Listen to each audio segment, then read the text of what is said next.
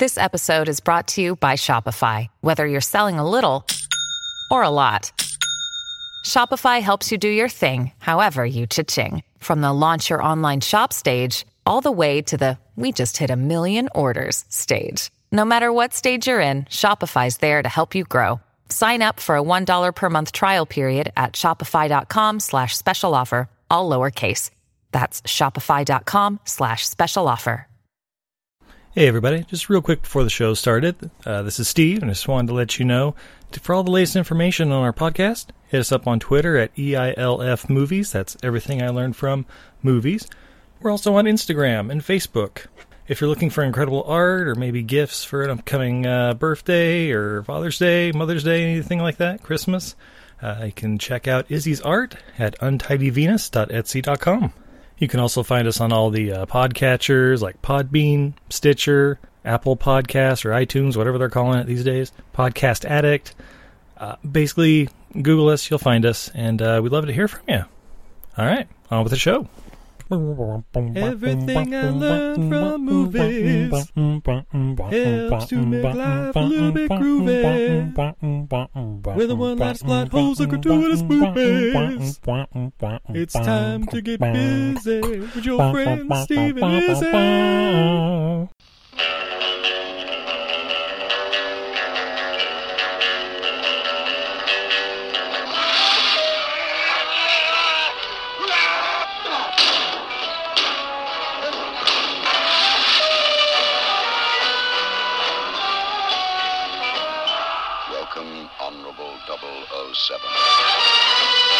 He's the one and only Sean Connery. Welcome to Japan, Mr. Bond. He's bigger than life, facing 1,000 deaths. And you only live twice, and twice is the only way to live. We're too late. Well, at least he died on the job.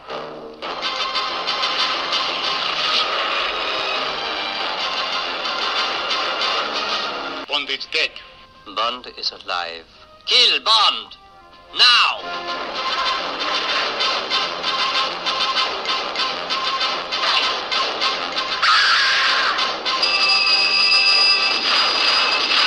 No matter what the odds, they don't stand a chance against James Bond, Sean Connery, 007.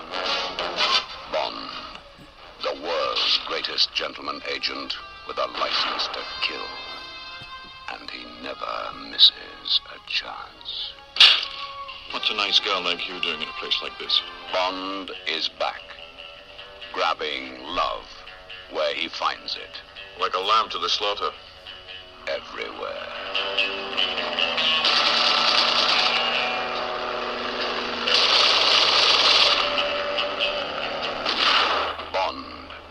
Rises in the east. The odds, 1,000 to 1, but they don't stand a chance. Get down!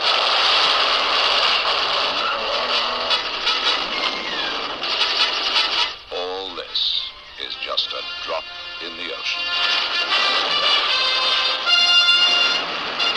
The best yet from the film creators of 007. Tiger said, from now on, you must do everything in Japanese style. Everything? Yeah!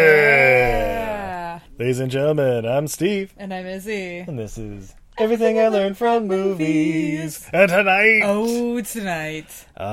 we are talking 1967's You Only Live Twice. Yeah, we are. In the 007th month. Yeah. But we are not alone. Wait, what?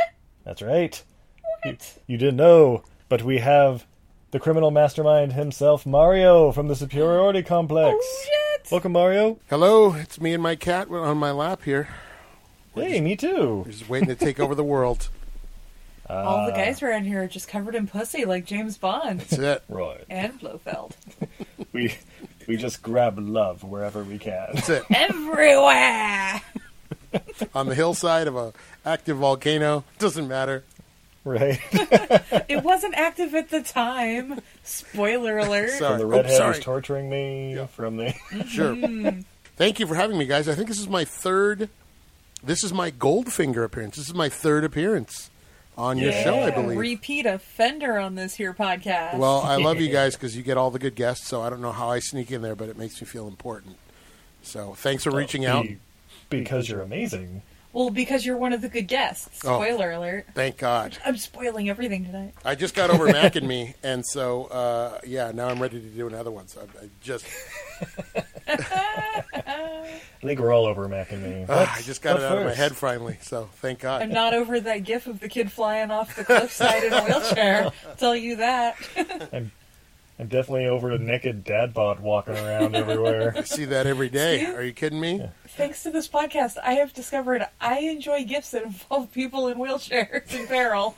Wow. There's a great one for Monkey Shines, guys. Oh my God. Look up Monkey Shines gif. It'll be the one that pops up. You'll know. There's only you guys one. Did Monkey Shines, you did Monkey Bone, you did Dunstan Checks In. I just follow you guys. I'm always fascinated by your themes. It's amazing. How many Simian movies have we done this year, babe? 10? No way, the Planet of the Apes. God, 15 or 16 at least. We got other animal-based movies coming up later this year, so stay tuned. I can't wait. But first, babe, I'm a little parched. Oh, we are far too sober to go into this movie. Yeah, you got a little sake or something over there? You know what? We decided... with Sean Connery rising in the east. What a weird phrase. We decided we should, to go along with the rising in the east, we have Kilt Lifter from Four Peaks Brewing. Okay. A Scottish-style amber ale. Ooh. Malty, toasted, love. Just like Sean Connery. This is a big what is it, a 20-ounce can? Yeah, maybe 16 or 20. Yeah, probably 20. This is a 20, because that's a 16. That's a super tall boy. Yeah, this is damn near a 40. I'm gonna pop my top. Oh, my top. Good Kilt Lifter will always pop a girl's top. Yeah. Stop me. I'm gonna hurt myself. And the pour? Wow, I can smell the malts off this already. This is a very malty beer. Ooh, that has a lot of head. So sweet. You're gonna have to share some. Okay. Yeah, that's super, super malty. Here, Pickles, you want some? Wow, it just it smells like monkey bread. Cinnamon bun. Yeah, like a cinnamon roll. Like it's very sweet, malt forward. Yeah, really beautiful, red amber color. It's got a off-white foamy head, lots of bubbles. Yeah, there's a little bit of noble hops on the back end, but yeah, it's definitely lighter than I would have expected. This is probably 5%, maybe. I don't know. Well, because it's a Scottish style amber. Yeah, so it's really at its heart, it's an amber. We know those Scottish people; they're not known for their drinking. Pass me that can. I want some more. Okay. I've sucked the head off this one. Mario, do you have a beverage with you by chance? I do. It is non-alcoholic. I am drinking Kirkland Dragon Fruit Vita Rain Zero water, full of enhanced vitamin C and B12. Dragon Fruit Vita Rain Zero, only at Costco. Excellent. Does that also have a lot of warm malty notes on it? It tastes like water with sort of a chemical overlay on it. Excellent. That's what I'm assuming dragon fruit tastes like. Yeah, I don't know what. I'm not sure I know what dragon fruit tastes like, but I figured since we're going with the Asian theme, dragon, tiger, Tanaka, Asian dragon, that kind of thing. So I figured that was the closest. Excellent. Yes, you only live twice, as That's they it. say. Mm-hmm. From director Lewis Gilbert. Who's he, Steve? Oh, I'm glad you asked. He's apparently made over 40 movies and television shows since 1944. But some of the more popular ones you might know. He did the original Alfie with Mike Ho-Kang. Ooh. The Spy Who Loved Me. Yes. And one that may be coming up later this month, Moonraker. Yeah. We just covered both of those on the Superiority Complex. Oh, yeah. Where could we find that, Mario? Oh, I'm sorry. That was not a cue for a plug, but you can find it at superioritycomplex.podbean.com. But yes, we do a feature called Digital Movie Club. I make my co-hosts go through my entire digital movie collection, and there's a lot of James Bond movies sprinkled in there. So we've covered You Only Live Twice already, and we just finished Moonraker, which everyone hated, but everyone loved Spy Who Loved Me, so it worked out. Yeah. Yes, have you guys done all the Bond movies up to Moonraker now? Yes, except for Diamonds Are Forever, because I refuse to watch that movie. It's terrible. I refuse. I refuse to own it. I refuse to spend money on it. Yeah, it was down between that and Moonraker for the Roger Moore one we were going to do. What did you guys end up... Oh, no, you already said it. Yeah. Yeah, we'll be doing Moonraker. We're also doing A View to a Kill from the Roger Moore collection because it's the greatest. Those are fun. Those are bad in a really fun way. They're not... Yeah. They're like... View to a Kill is terrible, but it's fun. It's a fun terrible. Just like Moonraker. Diamonds Are Forever is just awful. Just, ugh. Yeah. It's just bad. Go full camp or go home. No. That's it. That's it. Don't give me this. Don't give me... And I don't want to see Sean Connery, like a early 50s Sean Connery in like a leisure suit. That is not James Bond. That is not, you know. Right. Yeah. Mm-mm. Well, this movie, You Only Live Twice, was also from writer Roald Dahl. Who's he, Steve? Well, you probably know him as the writer of Willy Wonka and the Chocolate Factory. Oh, man, the scary Johnny Depp one? No, the good one. Well, I guess he wrote both, technically, but, yeah. Matilda, The Witches, James and the Giant Peach, and this was a new one. He also wrote Fantastic Mr. Fox. Oh, snap. So basically everything awesome? Yeah. I like it. Of course, this movie stars Sean Connery as the one, the only James Bond. So when this comes out is after... No, this is number 5 of the first 5 that Sean Connery did. All right. Yeah. Oh my god, why am I blanking on his name? George Lazenby? George Lazenby? George Lazenby, there we go. That's it. Okay. See, I was thinking like they were like the one, the only Bond. I'm like, ooh, that is so hard. They were really emphasizing that, and it was like, well, 2 years from now we'll see. But but it also stars Akiko Wakabayashi as Aki. Yeah. Mia Hama as Kissy Suzuki. Did they ever say her name in the movie? They do say it once. Oh, okay. Before she appears. Because you told me her name. Because you asked me, like, oh, what's her name? Like, I honestly don't know. And then I Googled it, and then I remembered, yes. Tyga says it to Sean Connery when he's like, you have to marry an agent who knows the island. I have one. She has a face like a horse. A pig. Yeah. A face like a pig. Yeah. Okay. Mario, when was the first time you watched this movie? This was an ABC Movie of the Week sometime in the late 70s, early 80s when I was a kid. And I just remembered the helicopter scene because they were kind of only show the Roger Moore movies. I didn't really get familiar. I don't think I saw the whole thing until I worked at a video store in high school in the late 1980s. I decided to watch all of the James Bond movies in order. And back in those days, the pre-internet days, you did what any movie file did. You grabbed your copy of the Leonard Maltin movie guide, and you just kind of figured it out. You Sherlock Holmes which movie was first. And then you went all the way back, found Dr. No. Then I worked my way through them all. So I remember seeing the helicopter scene very young, and then probably when I was about 15 or 16, seeing You Only Live Twice. And I loved it. Of course. Yeah, the best. Yeah. It's fantastic. In a really bad way, but still fantastic. Yeah, Dave, had you seen this before we started watching them last month? Yeah, like I said, I saw all of them with my mom across the years, but I don't know if I could differentiate any of them. So I guess for realsies, I watched this a couple months ago with my lovely husband. Yeah, a couple scenes I know I'd seen before. Like I know I'd seen the plane one, but I feel like I would have remembered James Bond and ninjas being in the same movie. Is that not awesome? And actual ninjas, too. You see swords. Oh, yeah. Yeah, like, everybody else has machine guns, right? Well, they have the ninjas, and then they have the modern ninjas. With the rocket guns. And notice the modern ninjas spoiler alert, all get taken out pretty quickly, and it's only the classic ninjas who can survive. That's it. Yeah. Before we get there, we start out in space. Because it's the 5th movie in a franchise, so it's all gotta get to space again. Yeah. And we meet the Jupiter 16 spaceship. But then a UFO is detected nearby. What is that? I don't see anything. Check over there. Holy shit, it's another shuttle! And then it gets snatched up. Boom. Yeah. That's it. Like, opens up and swallows the other ship whole.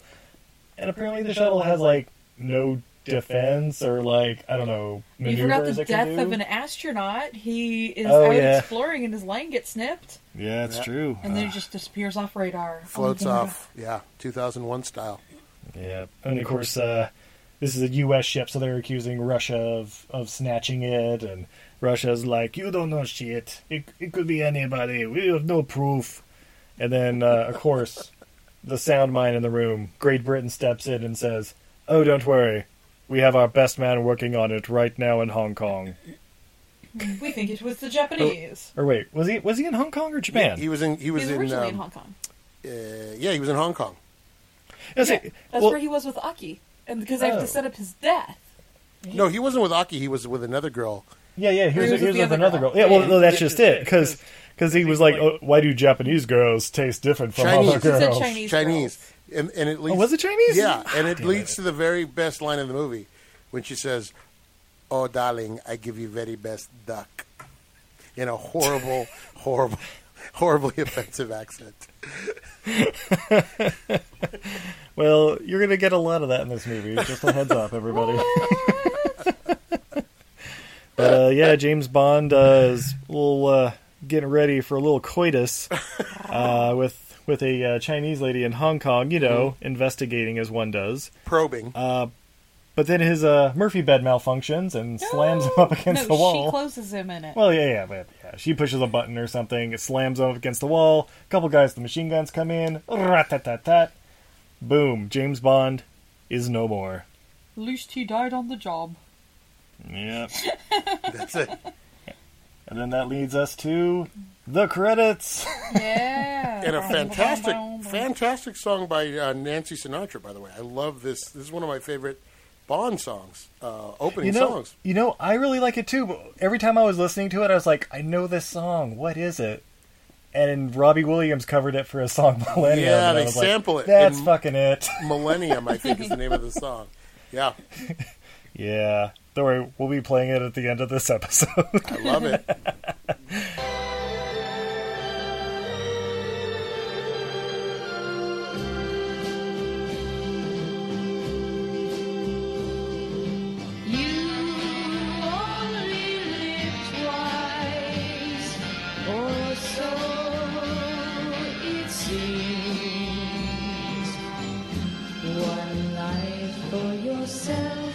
And one for your dreams.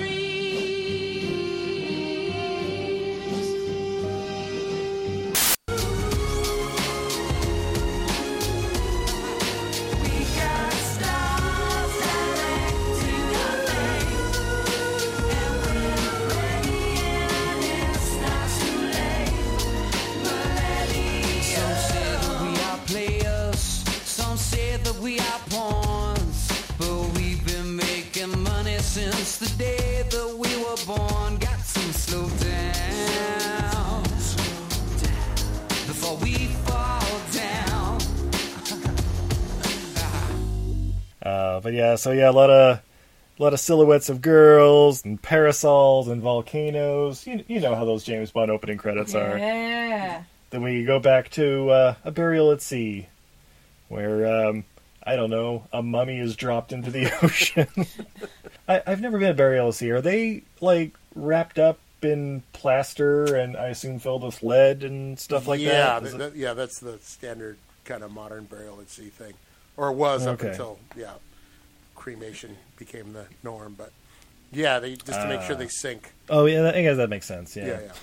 You wouldn't want him bobbing up a few days later in the harbor. Just another boy in the harbor. So it sinks to the bottom of the ocean, but then there's a couple divers there. What the hell? And they snag this mummy and take it aboard a submarine to reveal, James Bond's perfectly fine inside. Oh shit! Zombie Bond. And then we get a lot of backstory about this shuttle that snagged up the other shuttle. They don't know where it landed, but they say it might have been in Japan. But they got to get it all figured out in the next 3 weeks because the U.S. is going to launch another ship. And if it's not cleared up by then, apparently there's going to be a nuclear war. High stakes. Yeah, there's a ticking clock and the high stakes are set. Yeah. And so James Bond's put on the case, and when he's asked, "Are you prepared for this?" Like, "Oh, you forget, I was first in Oriental languages at Cambridge." There must not have been a whole lot of competition at Cambridge during his class. Domo gato. Yeah, you need someone to translate for him. He speaks English the whole time. There's no... Yeah. He uses very little Japanese. Yeah. Yeah, it's like, okay, well, I mean, you know, I guess it works. So yeah, so Bond is on the job, so how does he go out of the room? He gets blasted out of a torpedo tube. Yeah. Now, I'm no Mythbuster. But this seems wildly accurate and totally appropriate. Yeah, of course. Yeah. I don't know. What do you think? He's James Bond. I think that's the thing I have the least problem with in this whole movie. Yeah, he's James Bond. He can pull it off. You say you or me being shot out of a torpedo tube, it's not going to work. It's James Bond. There's some water that's going to go up your nose for sure. That's going to be... Oh, absolutely. Oh, in your ears. Well, he and, had the face mask on. Oh, it's the salt water, so it gets in your mouth and you're... Oh, yeah. He gets lungs full of salt water the second they launch him forward. But it's okay. He's Bond, and he was first in Oriental languages at Cambridge. That's so right. He's prepared. Yeah. So then we cut to Japan, where Bond has arrived to watch sumo matches, and Steve was insanely jealous because that was one thing he wanted to do in Japan, and they were closed. No, they were the sumo matches. You didn't want to spend 2 days traveling to the north of Japan to buy a ticket for like $1,000, and then the museum was closed. Yeah, that's part of it. But we'll have to do that again sometime, because Yeah. I don't know what it is. I really like the concept of sumo wrestling. It's pure athleticism and it's math. This is everything you love. Yeah, it's just It's all about leverage and just Yeah. like, I'm a big dude, you're a big dude, but I'm gonna throw you out of this circle. Yeah, that's it. As a fat guy, it's like, wow, I can be an athlete. Right? Yeah. I mean, I'm a tall guy, but I mean, I can get low. Get that leverage. No, fuck, he's big. Yeah, gotta have that low center of gravity. It's awesome. Yeah. James Bond takes his seat, which of course is just a little blanket you can kind of sit. Was it crisscross applesauce? Mm-hmm. Yeah. Yeah. But he's met by a young Japanese lady, and he has to use the password to basically validate her. Babe, do you know what the password is? Steve, how do you feel about me? I love you. Oh, very good. Then here's the plan. Yeah, okay. Say, that's it. That's the password. Yeah, the password is I love you. Which is great. So the lady Aki takes him to me to contact Mr. Henderson, who is in a paper mansion. Now, I know Japanese He's at the hotel. architecture. He lives at the hotel. Oh, he lives at the hotel. Yeah, she says, Oh. I'm going to take you to his hotel. Okay. Yeah. Well, I mean, spoiler alert, I work in hotels. Yeah. And we have paper-thin walls, but this is ridiculous. It's so Japanese, Steve. Come on. It's super Japanese. Like, you can see people through the walls and Yeah. hear them, and... Yeah, Steve. So you can watch him fuck. Oh. So I can just lie in my hotel room watching other people have their honeymoons and just, you know... play with the tiger, I guess. That's it. Charles Gray, the guy who plays the British contact, he actually turns up as Blofeld in Diamonds Are Forever. He's actually in the beginning. Oh my god, that is the same guy. Okay. And for those of you who don't know, Yeah. he's the narrator from Rocky Horror Picture Show. Yeah, that's it too. And he also played Mycroft Holmes on television, Sherlock's brother in the BB or the what is it, ITV series Sherlock Holmes from the 80s. He was really great as Mycroft Holmes. Yeah. Yeah, and also he comes from a famous family. His brother Earl has an amazing tea. You really got me with that. I had a mouthful of dragon fruit, and I almost spit it all over my soundboard. Oh, Great timing. I love a good dad joke, and that was a good dad joke. So Trust me, if I could remember the first name of the 50 Shades of Grey guy, I would have used that one too. that's Dorian? No. Yes, I told you. There we are. Oh, another one. Wow. Say, very famous family. You guys are on it. But Mr. Henderson mentioned has spent the last 28 years in Japan, and he's just about to tell Bond a bunch of stuff, but then he stops mid-sentence for some reason. Oh, are you okay? And he was stabbed through the wall, which is made out of paper, because No. that's how they do. That's it. I guess. By the way, this guy's fine for 28 years until Bond shows up. Right? Ugh. But Bond, of course, noticing his friend's been stabbed, has to chase the assailant. He chases him down into the garden. And I was actually, like, did he snap his neck? Is that how he killed him? Because he, like, had him in, like, it looked like he was just kind of, like, holding him, like, so he would, like, the arm with the knife in it, and then the guy just went, "Gah!" and fell to the ground. I think, Think so? I think he did some kind of James Bond neck break move. I just remember the guy had like these really awesome like wingtip shoes, and this is a scene also where Bond now fits it perfectly into the suit of someone who's 3 feet shorter than he is. Right? Is that the scene? Yeah, I was questioning that too. When he was like taking his clothes off, I'm like, I don't think those are gonna fit. Perfectly tailored. Yeah, the reason he's putting on his clothes because he notices there was a car waiting for the guy to hop in and get out. So he feigns like, "Oh, I'm out." He doesn't say anything; just kind of lies down in the back of the car, and the driver's like, I know it's in Japanese, but it's basically like, "Hold on, buddy, we'll get you there." Yeah, it's And basically they, the scene from Reservoir Dogs. The opening Yeah, scene. fucking dying here. But they drive to Osato Chemical and Engineering Plant. Yeah. And then the driver is a rather large guy, probably a sumo wrestler, just throws James Bond, still in disguise, over his shoulder, walks him, I don't know, all through the building, through a nice little apartment, and then just, like, plops him down on the bed, or on the couch. And then he's like, I should see if this guy's eyes are still open. Yep. And And then, are they, Steve? oh, they are. Well, wait, those aren't Japanese eyes. What? like later in this movie. Nope. Womp womp. Opens up and he's like, oh, hello there. Whoop-ha! And there's a big old fight. And the, furniture is thrown around like it weighs 5 pounds. And Yes, it does. Yeah, those And then- those 50s modern couches just make great battering rams. Go flying around that office. Yeah, I love the look of that office because it's really like mid-century modern, but all that furniture just gets tossed around. well, yeah, that's just like Bond throws at the guy and he just nudges it away, like, nope. and I love how Sean Connery's look around like, oh fuck, that did nothing. What else is there? There's a fireplace. How could I work with that?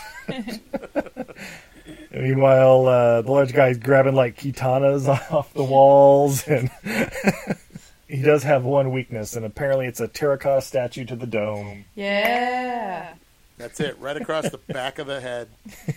That's actually a really great fight scene because it's someone who looks like he could kick Bond's ass. Like the guy. Oh, totally. Yeah. Totally. The guy just keeps coming. And yeah, you're right. He gets the statue smashed. He does a really great roll, too, at the end. Kind of rolls, then stands up for a second, then falls forward. Great action scene. Yeah. Yeah. But after the guy's knocked out, Bond looks around the room and notices there's a safe. Oh. Be able to pick this out really quick. Oh, the alarm's going off. I better grab whatever I can and scram. Oh, and he drinks their vodka, and he's angry because it's Siamese vodka. Oh, yeah, that's right. I'm really sad that Besotted Geek doesn't have a podcast right now because I would love to see him do this movie and do some kind of Siamese vodka shot. Just to see what Yeah. We Peacock have would Siamese come up vodka and blue curacao. Of course. A little triple sec. I call it the you only puke twice. I call it Bond. Everybody out there, go and download some Besotted Geek and then tweet at Stork that he needs to bring the show back. 4 more years. 4 more years. Just for the drinks. Just for the cocktails. Yeah. But he's trying to escape this building, again, with the paper walls, which can prove bothersome or helpful, depending on how you utilize those walls. But he gets out of the building, and he's just about to get shot by guys with machine guns, but then Aki pulls up again in... what was she driving? Is it a Maserati or something? It's a Sunbeam, I believe, which is the same car that Maxwell Smart drove. It was like a little Japanese sports car that was meant to look like a little Corvette or little roadster. But they had like V8 engines in them. They were really cool cars. Shit. Yeah, they were really... Like the Sunbeam Tiger, the one that Maxwell Smart drove, had a V8 in this. I think, actually, I'm sorry. I think Aki's driving... I think she might be driving a Datsun. I'm actually... Oh, yeah, maybe. I'm actually watching along as we're talking with the volume down. And I'm at that scene. He's in the elevator. He's going to shooting at him, guys. And I'm going to tell you right... I'll tell you right now. I believe it's a Toyota. One of them... Somebody has a Sunbeam in this movie, though. Look them up. Google them. Yeah, so he hops in the car with her, and they get chased. I got it. It's a Toyota 2000 GT. There you go. It's a cool-looking car, though. It is super cool. What's the engine on that? In a weird way, as racist as it is, it really shows you how cool Japan was at the time. They've got these cool cars. Later on, you'll see like when they're watching the helicopter pick up the other car, they're watching it on like a little Sony TV. It's like, hey, and it's showing off like the beautiful scenery and like a lot of the old like castles or fortresses or whatever. Dude, Japan was a cool place back in this. I mean, I'm sure it still is, but in the '60s, it was like, nothing else in the world probably looked like this. Yeah, it's this brand new world like nobody's seen. This car is, it was meant to compete with the Porsche 911. It was Japan's first supercar. It has a 2.0 liter inline six. Wow, Yes. But even though, think about a car like that size with a V6 in it, that's crazy. Yeah. That's nuts. Yeah, it has 5,000 RPM of torque. We got to get our hands on one of these. If you're We do. We need to drive one. Road trip. Patreon, if you'd like to help us get a... That's Patreon/EILF movies or Superiority Complex. I haven't started one yet, but if it'll get me a car like that, I'm thinking about it. We'll name the car after you. Thank God. That's it. Ooh, apparently most of them were hardcovers. They made the topless model for You Only Live Twice. Because Sean Connery was too tall. 6'2" Sean Connery wouldn't fit in it. Yeah. Yeah, I'd heard that somewhere. Well, Sean is being driven in it. And sorry, fun fact. Daniel Craig said it was his favorite Bond car of all time. Oh, there you go. It would be. I don't know. Was that a slam or was that like a... No, Simply commentary. Yeah, simply commentary. I don't know. He seems like a fan of that car. He seems like a man who would fit in that sort of tiny car. Again, I can't tell. Definitely not a fan of like a Mercury Cougar or anything. Oh yeah. He's a cool. Yeah, okay. I couldn't tell if you were slamming him or not. It's like, oh yeah, you would. But yeah, so he's driving off in the Toyota 2000 GT. Yeah. But he's skeptical of Aki because I guess her Everywhere boss, she goes, people are dying. Yeah, I mean, so Aki's not taking it. She pulls the car off in like some like parking garage. Oh no, that's right. Parks near a parking garage, and she runs in, slams it down, and he chases after her down to a subway, and then whoop, shit! James Bond falls down a slide. And super realistic slide. Yeah, the most realistic slide that ever slid. The history of slides. Sorry, went for a drink, and the cat decided to drop kick me in the balls. Wow. You should have had sake, especially when it's served at the correct temperature of 98.4 degrees.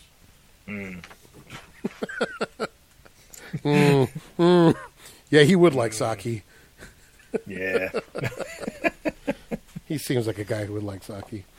That's going to be my thing now. I'm stealing it from you, Steve. I'm going to compliment people, but I'm going to make it sound like an insult. You would like that sake, wouldn't you? Well, yes, it's pretty good. Sorry, gentlemen, my pets are morons. You would feed the homeless, wouldn't you? That sounds like something you would do. No matter what it is, no matter how complimentary it is, make it sound like you're dismissive of it. It's great to be condescending, isn't it? You would have a number one blockbuster movie. Welcome to being a wife, guys. So, Happy Father's Day. Yeah, right. You would like Father's Day, wouldn't you? Yep. Yeah, you would give me a birthday card with money in it, wouldn't you?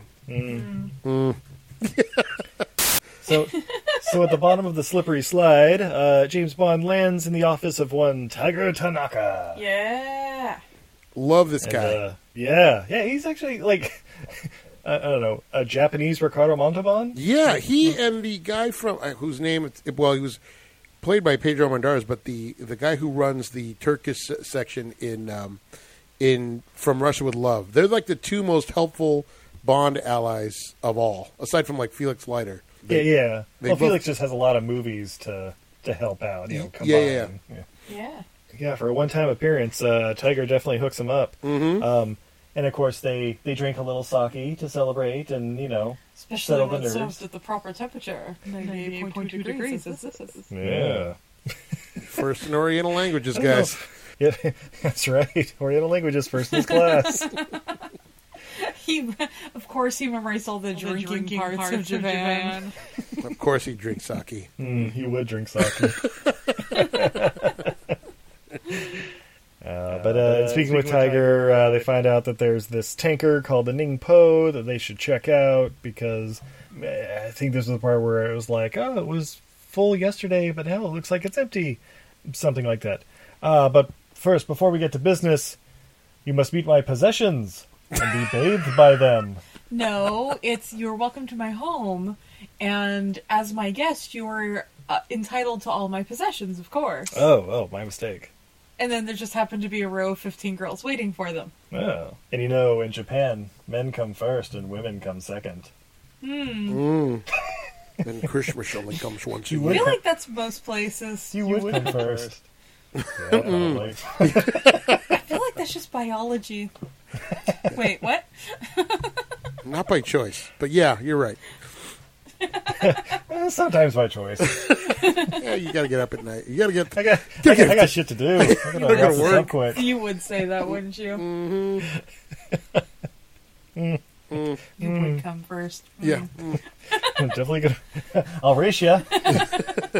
you would enjoy a sensuous massage, wouldn't you? Oh, I would. It's nice, sensuous massage. So so they end up getting bathed in front of each other by this army of girls, and the whole time watching it, I was thinking, Steve would hate being washed by 4 girls at once. Actually, not that he wouldn't appreciate. I think he'd rather wash the 4 girls. Yeah. That'd be a little. That sounds a little more like me. Just 4 different people, just like sponging me down. I'm just kind of like, how was your day? I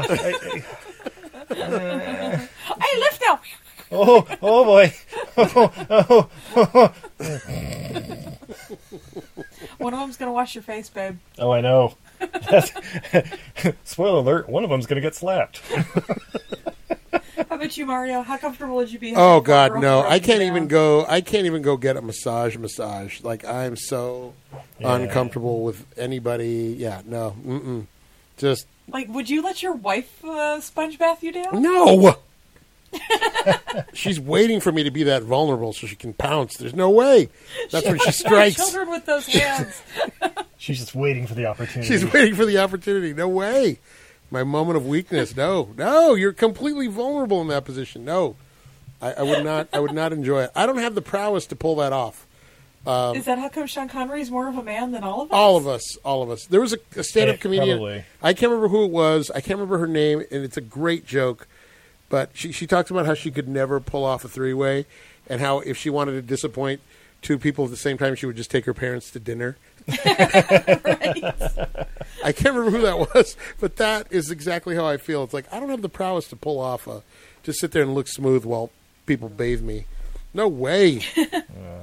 Well, because James Bond is James Bond, even after being washed by 4 women and then sensually massaged, another woman comes in and starts massaging him, and it's Aki. That's right. And he takes her straight to Pound Town. Yeah. Well, they got disrupted the last time. That's right. The first time. Yeah, he was saying the last time he got a massage, it got interrupted by some gunmen, and then she came in and said, this time it won't get interrupted. Yeah. Oh, okay, yeah. With the Chinese girl at the beginning. Yeah. Okay. So like, again, it's not the same girl. The one who gave him very best duck. That's right. So the next day, after the banging, James Bond goes back to Osato Chemical, but under the alias Mr. Fisher. Yeah, Steve, that's, I believe it's Danish for people who enjoy fishing. Mayhaps. He meets Mr. Osato and his lovely assistant, of course. Only the loveliest of assistants. Can we just talk about Osato's helicopter? The guy's like a billionaire industrialist. You can afford a better helicopter, dude. That thing looked like something the Joker from the 60s Batman would fly. His good one's in the shop. And, Yeah. And, you know, it's all Mr. Fisher's fault for showing up 3 minutes early. We're 3.5 minutes early. That's right. But they enjoy some nice, 10 a.m. Dom Perignon. That's right. Yes, it And, adds sparkle to your life, but smoking is bad for you. Right? Bad for the chest. Not Smoke Sean too many Connery's cigarettes? chest. Are you a fan of 10 a.m. champagne, Mario? Always, if I can. I'm not a farmer. I mean, you know, I try to get it in as early as possible. Yeah. With or without orange juice? Oh, no orange juice. Too much sugar. Yeah. I just enjoy the bubbly, and usually right when I wake up, I have a bottle there, perfectly chilled, of course, at the proper temperature. Of course. Yeah. One of my four... And that proper temperature is? for champagne, 38.6 degrees. Excellent. Good man. Excellent. Good Is that true? Google it. I don't He know. also took the Cambridge class. I was... He was first in romantic languages. Yeah, first in Cambridge. first in romance languages. That's it. I was first in Doritos eating. Oh. I could. First in flavor languages. That's a good doctor to have. Yeah, but Mr. Osato's basically blasting James Bond with X-rays unbeknownst to him. Yeah. But sees that he has a gun and wishes him a good day, but then goes to his assistant and says, "Kill him." Kill him. He has a gun. Oh, if he has a gun, isn't he going to kill me? I like that James Bond stays at the Hilton too. They ask him what hotel he. He's like, "Yeah, the Hilton." Yeah. Well, no, Mr. Fisher stays at the Hilton. Oh, that's right. That's right. Yeah. James Bond's like the Grand El Presidente or something. Well, James like that. Bond's dead, remember? Commander Bond is Oh, that's dead. right. He sleeps in Davy Jones' locker. I remember. But yeah, so in the driveway, James Bond's just about to get gunned down with machine guns once again. Oh, no! But nope. Get down! And he hops in the, it's the same Toyota 2000 GT, wasn't it? It Steve. was! It's Aki! Yeah, it's Aki again. Steve, Woo! I kid you not. When you said "get down," that was literally what was on the TV, and it matched up almost perfectly. Oh, nice. That's amazing. It's live commentary. Get down! I'm watching the car So chase right now. They drive off, a guy's shooting behind them, and this whole time I'm like, wait, we know James Bond has a gun. Why isn't he firing back at him? Yeah. He does. He fires one. He does as they're driving down the street. He does fire a Oh, he couple does? of shots. Yes. Oh, just once? Okay. It's in a long shot, but you see him leaning back he's turned around and shooting at the cars. But then I guess they're out of range, so there's no point. Well, luckily he has a backup weapon, which is a giant fucking helicopter with a magnet on the bottom of it. Love Oh, it. no. Aki calls Tyga, and well, Tyga okay, sends yeah. it down. His associates, yes. Yeah. Arrange for And of usual course, reception. they swoop down, snag it up with the magnet, and drop the enemy car into the river or ocean. It's the ocean. Is it the ocean? Okay. Yeah. The whole time, I think Tiger or something was like watching it go down on TV, and I'm like, who's taking that camera shot? Is there another helicopter with a camera watching the whole thing? Steve, the Japanese are very efficient. Drones, man. Drones. Oh, yes, drones. That's right. 1967 drones. Mm-hmm. Yeah. At this point, James Bond's like, all right, enough of this bullshit. We gotta take it up a notch. Contact Q and tell him to send little Nellie and her father. Okay. So then he goes to the docks to check out this tanker, the Ningpo, and immediately found out and shot at by a bunch of people. Yeah. What? The 6'2" blue-eyed guy stuck out like a sore thumb? Yeah, but he of course escapes the forklifts and guys with pipes and guns and whatnot, and runs up to the rooftop. If you And guys then, noticed I don't know, in this scene, real quick, just not to interrupt, I'm sorry, but Yeah, watch go it for it. again. The scene where Aki jumps on the rope and climbs down, it's a guy. I don't know if you noticed Oh, it. totally. It's a guy wearing What are a you wig. talking about? Totally. Yeah, it's not even... it is a guy with a wig. It's like a Beatles wig. It's not even like a Totally full hurt. wig. Don't know what you guys are talking It's about. some great Totally stealth. hurt. Most words that I've ever heard in the history of her. It's like the wig Yeah, Peter Sellers yeah. wears in when he's the Hunchback of Notre Dame in one of the Pink Panther movies. Yeah, very similar. But yeah, so Bond like fights off a bunch of dudes on the rooftop, and then he basically just like jumps off the side and does a couple drops onto boxes. And I was waiting for one of those to be filled with, I don't know, metal pipes or something like that. Glass. Oh, Steve. Something less giving. They're He just gives shipping. you knives. Japan was exporting them in Oh, bulk. that makes sense. Yeah. Maybe the third one just my spine. But no, he's perfectly fine. Straightens out of suit, walks around a corner, clubbed in the back of the head. Now, we watched all the James Bond movies. How many concussions do you think James Bond has had over the years? Less than Rockford. That's probably true. Ooh, here's a question: concussions or ejaculations? Oh, I know who. Yeah, Steve, this is easy. Obviously, James Bond wins for ejaculations. Okay. Rockford wins. Although, if we're doing a like ratio of head, On screen. if we're doing a ratio of number of head trauma to number of ejaculations, it might start balancing out.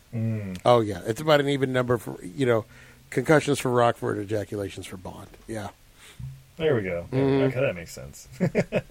yeah.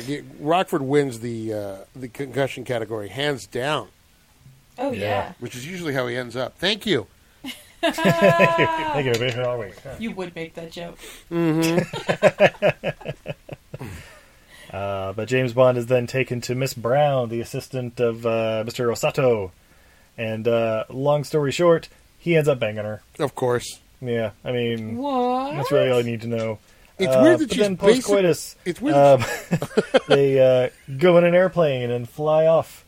But, it's all a trick. She ejects out and leaves James Bond, I don't know, his fucking, what would you call it? The little tray that comes up. the tray for the drinks. Yeah, his tray was not in the full upright position, so his hands were caught. Oh no! That's what happens. But luckily he was able to break through that and then kind of straighten out the plane. It's gonna fuck. Yep, he technically lands it. Yeah, Nice landing. Now our DVD was acting up a little bit. Did he get out of the plane before it exploded? I think he got out of it while it was exploding. Okay. It was definitely on fire when he got out. Yeah, yeah, it was on fire, and then I just saw the explosion, and it was like, wait, is he supposed to be dead again? Because there's absolutely no drama, because it, like, cuts from the exploding plane to having, like, fucking tea with Tiger and Aki and all that back in its place. That's right. Yeah, it was kind of weird, but, I don't know. I was like, did I miss a scene? Editing. That's right. Where's that editor? Is he still alive? Let's get him on the podcast. Yeah. Let's find out. If anyone would get him on their podcast, it is you guys. So you would have an editor on your podcast. It looks like he has passed away, so we'll have to conduct a seance. That's around this time we find out that little Nellie is actually a little toy helicopter. Yay! Oh, shit. But it's been touched by Q. So Mario, what kind of extras does little Nellie have than your standard toy Well, you've got helicopter? two machine guns fixed, synchronized to 100 yards. You've got incendiaries and high explosives. Rocket launchers forward firing on either side. Heat-seeking air-to-air missiles, of course. And those fire 60 a minute. You have two flame guns. Those fire astern at a range of about 80 yards. You have two smoke ejectors next to those. And then you have aerial mines. And you only use those when you're directly above a target. You know the rest, don't you? Indeed. Quick question. Do you have the subtitles on right now? Yes, I do. And it was that exact. Oh, shit. I'm like, he's reciting it word for word. Either he was really expecting that question, or we're going right along with this 2.5 hour movie. I'm kind of skipping. We fell a little bit behind, but as soon as you caught up, it was you literally asked as he stepped up to little Nellie to explain. I'm like, oh, this is perfect. I was waiting for a couple of the blonde puns or Bond puns to be thrown in there just for good measure. Like, oh, that'll set you on fire. Yeah, that'll burn your biscuits. But yeah, around this time, we found out the Russians are launching their next shuttle into space. And of course, that gets snagged once again. And so now they're like, it's got to be the Americans that snagged it up. Make sure our nuclear vessels are ready to... Sorry. That's right. Was it Defense Minister Chekhov is making sure the vessels are ready to be shot. Yeah, the nuclear vessels. Space nuclear vessels. Sorry. But we do follow the ship that snagged it up as it lands in a giant volcano lair. Bum, bum, bum. We see the first tease of the real villain behind everything. And his magnificent pussy. That's it. Blofeld. Yeah, that villain is sitting on the lap of a huge puss. Yeah. We are introduced, finally, to Blofeld. Yeah, Inspector. Played by Donald Pleasance. That's it. Now, Mario, I have to ask, who's your favorite Blofeld? I do like Donald Pleasance a lot. He's not physically threatening, but he plays him with a certain... Donald Pleasance can play those characters. He can play...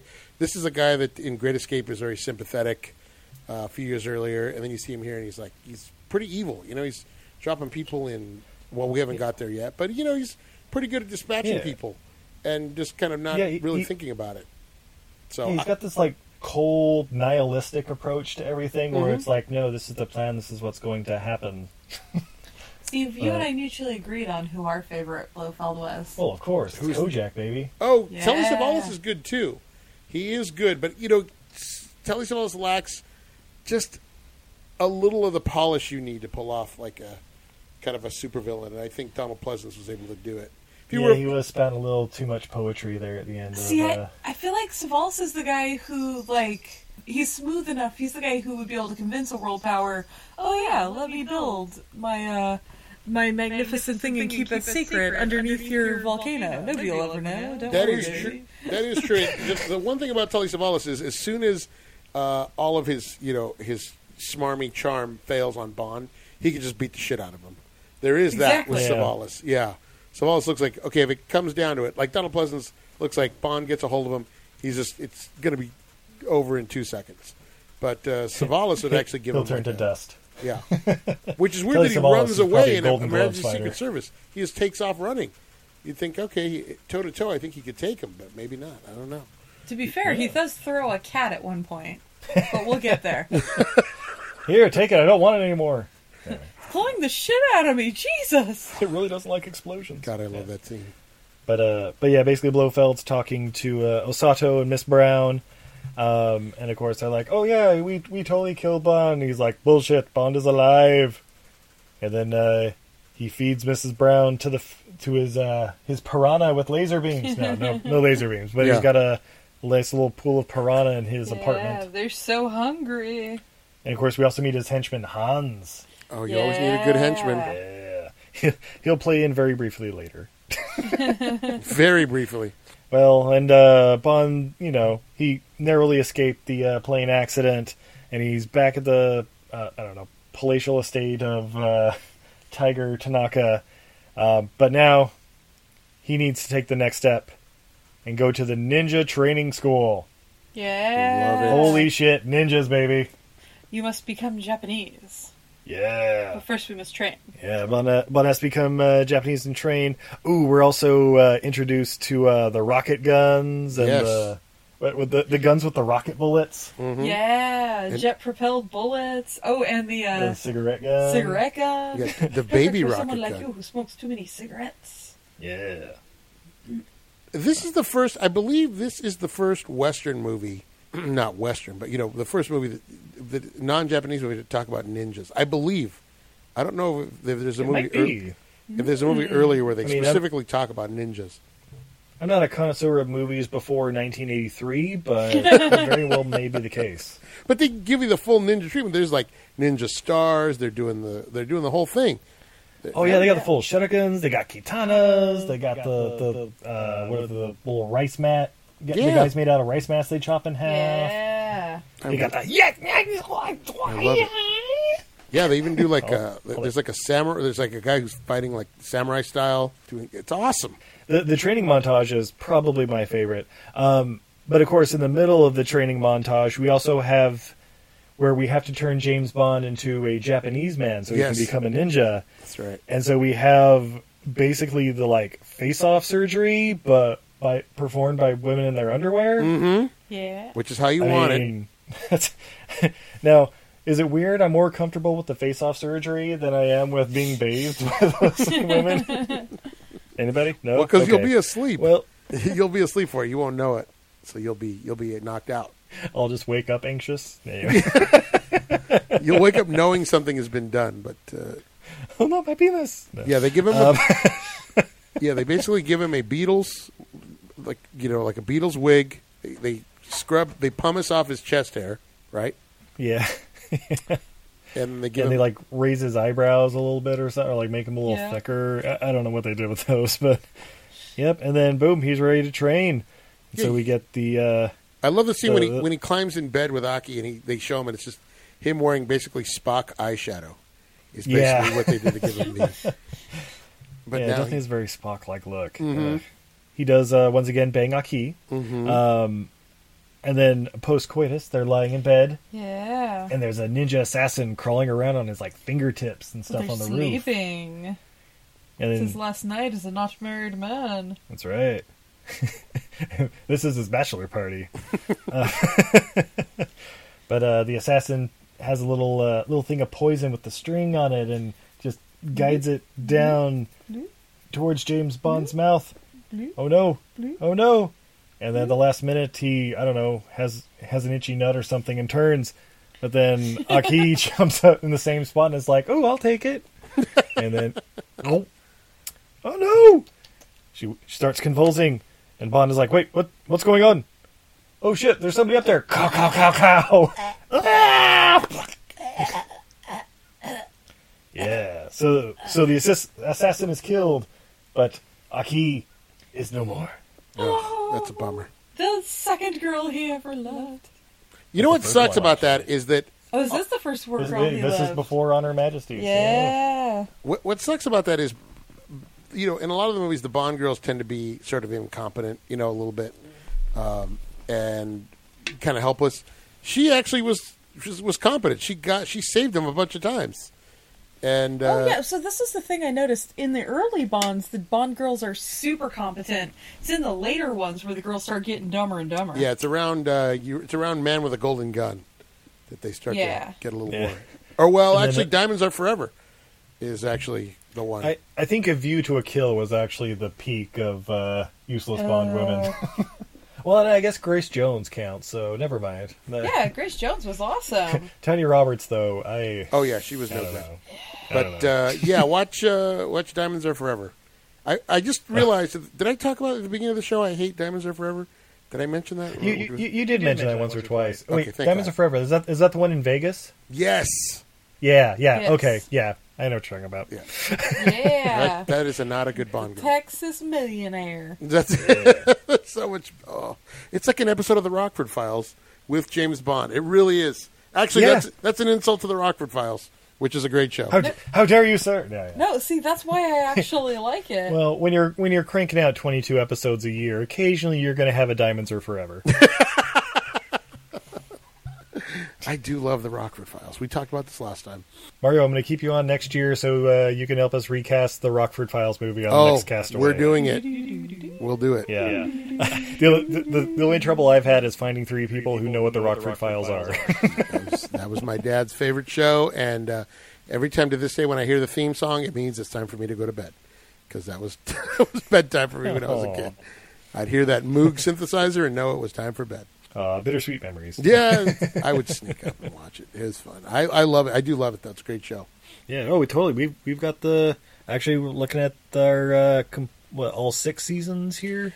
Yeah, my husband got it for me for my birthday last year. Oh, my God. I'm so bummed out. It was on Netflix for the longest time. And, that's how we watched it all. That's how I introduced Steve to it. Yeah. He had never seen it. Oh, you had never seen it. Never seen it. Yeah, it. I grew up with Watch. Magnum PI, so I had caught a lot of those. Magnum PI and Remington Steele. Also and, great like, shows. Those were the equivalents. I had heard of the Rockford Files, but it was like, oh, the 70s, or how can you top Tom Selleck? Well, with James Garner, apparently. Yeah. Exactly. What was it, the first episode we watched, at the end of it, Steve just turned to me and he was like, James Garner's a man. Man. Well, you know what's funny? My dad was a Korean War vet, and his whole thing was he hated it if guys in the movies, if they were supposed to be tough and didn't know how to throw a punch. It used to drive my dad nuts. So there were two characters that he loved. He loved Indiana Jones, and he loved Jim Rockford because he said my grandfather was also a Korean War vet, and similar thing. Like, yeah. It was and then I love that the fact that the reason they canceled the Rockford Files was because James Garner's Korean War injuries were acting up too much for him to continue doing his own stunts. Yeah, that's a bummer, but it says a lot about him. That's why that show works, because he's doing the driving and he's doing the fight scenes, and then he's getting his ass kicked once in a while. It's like, I relate to this guy, and he never gets paid. Yeah. He never gets Oh, paid. my favorite Never are when gets they would throw they would throw an insult at him that didn't make any sense. That look, or just like He said he's going to jerk my ticket. I don't even know what that means.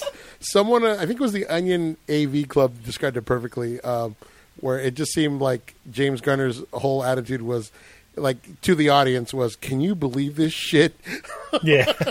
And that's why it works. It's just like, oh, God, again? Can you believe this? Love it. Welcome to Rockford Files Talk. I was going to say, welcome to $200 a day plus expenses. James Garner would have been a great James Bond, by the way. I don't know. James Bond. Oh, I'm sorry. Felix Leiter. I'm sorry. Oh, there we go. Yeah, okay. Yeah, that makes a lot more sense. I don't know why I said James Bond. But yeah, he would have been a great Felix because he would have just been like, yeah, whatever. You'll figure it out. Yeah, you'll figure it out. Jump in my Firebird. Let's go. Yeah. But meanwhile, back in You Only Live Twice. yeah. More training montage where they're breaking wood and ice and watermelons, as ninjas do. As ninjas do. Fruit Is at ninjas. this time we find out that James Bond has to take the final step to become a ninja warrior. He must take a wife. Oh snap! He finds out that the woman he's betrothed to is not pig-faced, as Tiger had told him. Oh, so rude. Instead, it's a beautiful young lady named Kissy Suzuki. Yeah. With the likely name of Kissy Suzuki. That's right. A pearl diver. Oh yeah, great lung capacity, that's for sure. Yeah. She's an agent who lives on the island, so she has knowledge of it. Mm-hmm. She won't stand out. And she has one of those incredible houses made of a couple twigs and no windows, and Yeah. Basically a Big tree hole house in when the you were a Yeah, kid. big The kind of hole in house the you wall. thought you would build when you were like 7. right? Yeah. That's a sweet fort. You sleep over there. I sleep over here. You have a mattress? No, I got a couple blankets lying on the ground, though. It's pretty sweet. Yeah.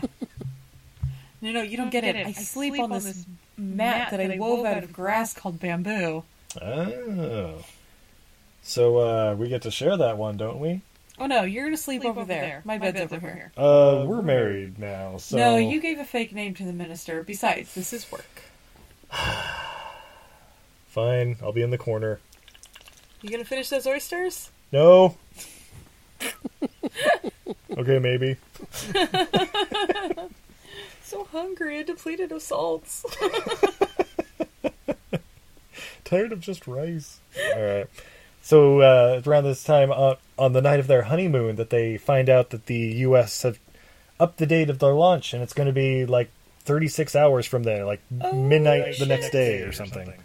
So now, I forget exactly what goes out there, but there was, a girl, one of the diving girls was found. She had, drowned or suffocated or something. No, she paddled her boat into the cave on the far side of the island, and then a few hours later, her boat washed out and she was dead, and nobody knows why. So they go to investigate. Yeah, and they swim into the cave. Gas! Quick, over the side! And they come up 100 yards away, and it was so it wasn't explosive gas. That's good. That's good. Yeah. That was kind of what I was kind of expecting it to be, a vent for the volcano, Right. there was about to be ooh, it's getting bright there at the end. Oh, shit, get out of here! Turns out it is a vent for the volcano, but it's an inactive volcano. Yeah, it's just the sulfur. And or, yeah, that's right, the inactive volcano has... It's never been... What was her line like? It's never been a volcano. Or at least not since I was alive. Like, good you edited at the end. Is this volcano active? Never. Oh, that's Not since I've been alive. Yeah. Like, never like, hold up. Well, it was once. At least once. Hold up here, Kissy. I think this is a scene also where when they come out the other side, doesn't his Japanese wash off? Yes. Yes, it does. He's just back to normal Sean Connery. Normal bare-chested Sean That's Connery it. with a bowl haircut. That's it. So yeah, they decide, oh yeah, it's a vent, leads up to the volcano there. Cool, we should just hoof it there. Don't worry about putting any clothes on, Kissy. You'll be fine in that bikini and high heels, I assume? No, they were like ballet slippers. Oh, okay. So about halfway up the volcano, they decide they should stop for rest, and that leads to a little kissing. And well, I mean, her name is Kissy. Yeah, that's how she got her name. But then they're cock-blocked when a helicopter flies by. And goes down into the crater of the volcano. And again, into the volcano lair. So then... yeah, because this is where this is where I had a problem with like the time of this movie, because this is where it was where the morning when they went out to Diving Girls and they saw the vent, and then they were like, okay, we're gonna go up to the volcano. All right, cool. And then when they get to the top of the volcano, it's nighttime. So it's like, okay, you've already had a really long, like 16-hour day going or whatever. Yeah, and they just walked like 7 miles up to a volcano. Yeah, and Kissy's been wearing nothing but the bikini, and I didn't see them carrying any food or water or anything like that. Don't need it. But, They're working. All right, cool. Well, here, why don't you run on back to camp to let everybody know this volcano's where the lair is, and I'll, I don't know, suction cup my way in when they open the door. So Kissy went up there in no clothes. Sean Connery went up there in two sets of clothes. Yeah. That's right. He had like clothes on under his robe. Yeah, because he pulled off his robe, and he's wearing like a full body ninja outfit with suction cups. Yeah, he's got his gray ninja outfit underneath. He sends her off. She goes running off. But remember, she's going to run downhill, guys. So don't... downhill's a little easier. It's true, but she's got to swim halfway around the island. Ooh, she probably knows the shortcut. No, she knows the shortcut. It's She's from the islands. the volcano. She's from the islands. She's going to do it a little faster, so instead of like the 16-hour day they've already had, it'll be like, 20 minutes. Oh, without the dead weight of Sean Connery, she'll be able to go faster? Yeah, him having to stop every 20 minutes, like, slow down, sweetheart. Yeah, I was a long-haul trucker, not a goddamn marathon. Yeah, he's not stopping every 20 minutes to make an inappropriate pass. So she's a lot faster. So yeah, so Sean Connery suction cups his way into the volcano lair, and like hides on the little monorail that they have that goes around. And he finds the astronaut hostages that were snatched up by the vessel, and I'm gonna blow the locks. Yeah, that's right. Stand back! I'm gonna blow the locks.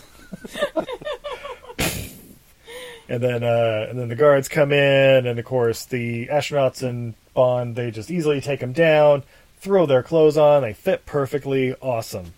Oh, that's right. And then the astronauts get on to the ship. Well, yeah, the astronauts hidden as the Blofeld astronauts are getting on the ship. But wait, Blofeld wants to talk to that astronaut. Bring him to me. You made a mistake, Bond. No astronaut would carry his own air conditioner with him. Fool! Anyway. Cut to footage of the Apollo 11 mission. All the astronauts carrying their own air conditioning. Oh, you always want to bring up that documentary, which is incredible. We did watch it. Did you watch it? Ago. Oh, man. Oh, yeah. It's amazing. It was really fantastic. It was amazing to watch on the big screen because it was just like, holy shit. I've never seen this footage look this good. Yeah, it was footage where it was like, this is like movie footage. Like there had to be like 40 directors in every single room. Yeah, it's amazing. Like, the National choreographing Archives had like and cinematographers, and they were shooting in like 65 millimeter film, which is like that's what you shot like Lawrence of Arabia on. So It's incredible. Yeah, it's pretty crazy. You may know. We highly recommend you watch the Apollo 11 documentary. I think it's been on CNN like 3 times a day for the past couple of weeks. It'll be on. It's actually premiering June. Well, I don't know when the show drops, but it will have premiered June 21st or 22nd, I think. Let's see. We're recording it in June, so it'll probably be in October when this airs. Now, Perfect. No, So it'll be on. 007th This month. will be in July for the 007th month. Oh, okay. Yeah, then it will have been on. So I hope you caught it, and if not, rent it. Yeah, check it out. It's probably on Netflix or something like that soon too. Probably. By the way, I think the Shaft movie is supposed to be coming on Netflix in a week or two. Which one? The new one. Already? Like the one that came out in theaters last week. Like they were saying, like, oh yeah, it did pretty good at the box office. It placed 5th or whatever and got like $15 million. Yeah, it's going to be on Netflix on like June 24th or something. It's like, wait, what? Okay. That can't be true. Is that Cool. true? I guess I won't be seeing it in theaters then. Yeah. Why I can would wait I? 2 weeks. Yeah, anyway, Netflix. For all your It's movie the needs. future. So let's see, where we got? Oh yeah, Astronauts, air so conditioning. Blofeld basically introduces himself to Bond. I think, is this the first time we actually see Blofeld? Yes. Yeah, it is. Yeah, okay. I thought so, because it was like really dramatic in this one. I was like, wait, was this the first one, or was it like, oh fuck, what's the 4th one? Thunderball. Thunderball. Yeah, that's right, yeah. Oh yeah, he wasn't in Thunderball, so yeah. Okay. So the He was, but I premiere think of he was Blofeld. running the whole thing. I don't think they show him, but he's... No, they do show him in the beginning. Yeah, they have like his hand or something, Mhm. in like a couple of them, or like, a shadowy figure with a booming voice. I think that's the one where he kills the guy at the table, because they're all at like a table, and then he electrocutes the guy. Yeah. I'm very badly burned. Well, Oh, wait, no, I exactly. think that was That's different it's a movie. parody of that scene. Yeah, I think that's in Thunderball. I'm not dead. So then Blofeld launches his rocket, and You know what I mean? So here's the thing I didn't quite understand with it. So it was the like Russian and American astronauts Yes. that got into the rocket, right? Yes. Yes. And they still launched the rocket. Like Blofeld knew that it was except for he pulled James Bond aside, but I think he just caught Bond. I think he thought Bond was just sneaking aboard. yeah. So then it was like, okay, well they're going to be aboard the rocket or whatever. They launch it, and then Yep. the pilots take over and crash it into the ocean or something. No. right? Boom. It wasn't the other Crisis two. averted. The other two were Blofeld's astronauts. That's why Bond has the visor down, so they can't recognize that he's not one of the guys. Oh, because I thought it was the hostages that he had freed. No, I guess it was just the guard outfits. They put Yeah, on. Okay. no. Yeah, they Okay. I don't know what Okay. happens to them, but they help him take over the guards. But he's trying to snake onto the space capsule. Onto the ship to take it over. Mhm. Okay. All right. That was just one little thing I had. It would have been Moonraker 20 years earlier. Yeah. Or 10 years earlier. Had he gotten away with it. But luckily, unlike Moonraker, unfortunately, the ninjas arrive and start attacking the volcano lair. Yeah. F yeah. Yeah, so they get in, but unfortunately, they're getting shot the fuck down. And then there's explosions and swords being pulled out, and it's like, oh, swords versus guns. This doesn't seem fair, but oh shit, they're actually winning. And then around this time, Blofeld, like, he's trying to escape, and he ends up freaking out the cat. That's right. He's escaping with Bond and Mr. Osato. Yeah. And then, like, I don't know why he's taking James Bond, like, as a hostage or something. Why doesn't he just fucking shoot him? He The has to whole torture time, him. He has to teach him the error of his ways. I guess. Mr. Bond, this is the price for failure. And then he shoots Osato. Yeah. By the way, the cat losing its fucking shit right Yes. As soon as he gets the guard with the cigarette gun, the cat just goes crazy. But yeah, Bond does learn that when he fails, someone else dies. And then... A lesson he hasn't learned through the course of 5 movies. So then Blofeld takes him, like, through the tunnel to, like, the monorail thing, and then finally pulls the gun on him and is like, okay, now you die. Okay, why? But, someone throws a shuriken right in his hand. Ah, fuck! Monorail. And so Bond is saved by a ninja. Yeah. But Blofeld goes off on his little monorail thing. Which is That's right. Which is what they used in The Incredibles. It's the exact monorail from The Yep. Incredibles.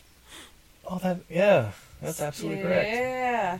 Incredibles Bond universe. Anyway. Yeah, well, even the score sounds like a Bond movie of the first Incredibles. This is the one. Totally. This is the one they're parodying. Love the Incredibles. Yeah. So good.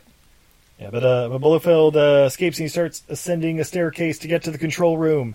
Bond is chasing after him, but first he stops off in the apartment to have a fight with Hans, the big guy. Yeah.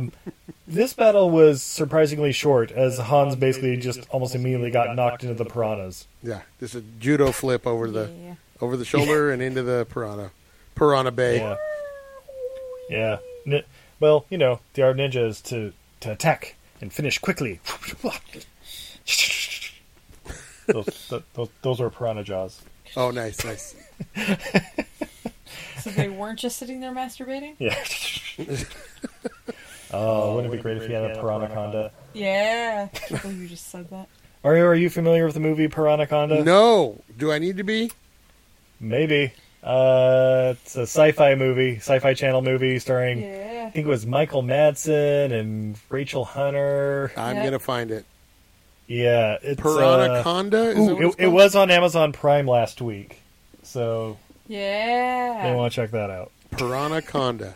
Is it Bond? Is Bond it is like Sharknado, like that style? I'm assuming.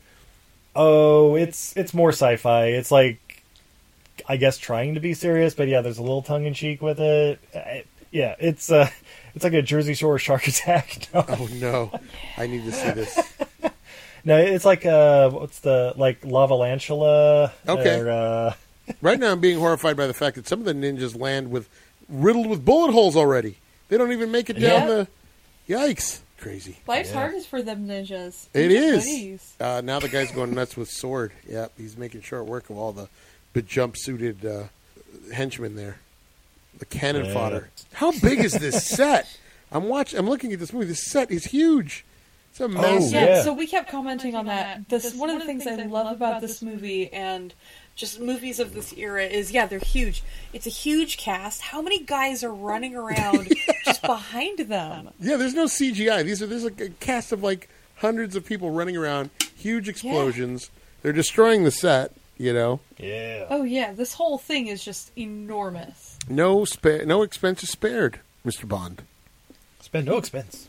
But Bond does get up to the control room, and he's able to blow up Blofeld's ship when it's about 20 yards away from the other ship. Wouldn't that make the other ship explode too, I would think? Well... No, it's space, so there's no... Well, let's pretend that it's filled with the American and Russian astronauts. Right? That they had gotten onto Blofeld's ship. If we go with Steve. Kill hundreds to save millions, I guess? I don't know. But yeah, so when the ship blows up, the U.S. calls off the attack, which I also questioned because then it's like, all right, cool, that was close, but should we just nuke them anyway? Probably not. Blofeld then sets the, self-destruct sequence or whatever on his volcano there, and it starts going off. And then you get possibly the worst volcano with lava effect I've ever seen in my life. But, it was the 60s, It was only 2 years later when, Space Jam came out? Odyssey, 2001 Space Odyssey came out, Yeah. But luckily, everybody was able to escape through that cave vent that I thought was filled with poisonous gas and also, 7 or 8 miles away. But regardless, they were able to escape through it. They swam for 7-8 miles. Come on, Steve, they're ninjas. Okay. It's part of the training. I'm just getting step by step. Yeah. First in Oriental languages. They just swam. But they all get on those round yellow emergency rafts and start floating off. Mm-hmm. And of course, James is paired up with Kissy and mentions that it's their honeymoon. Oh, but it's work, Mr. Bond. It will be. They'll never find us. Never find us. Bang number 4. But then that's also kind of interrupted when a submarine rescues them. Yeah! Roll credits! You forgot who is on said submarine? Who's on the submarine? It's M and Moneypenny.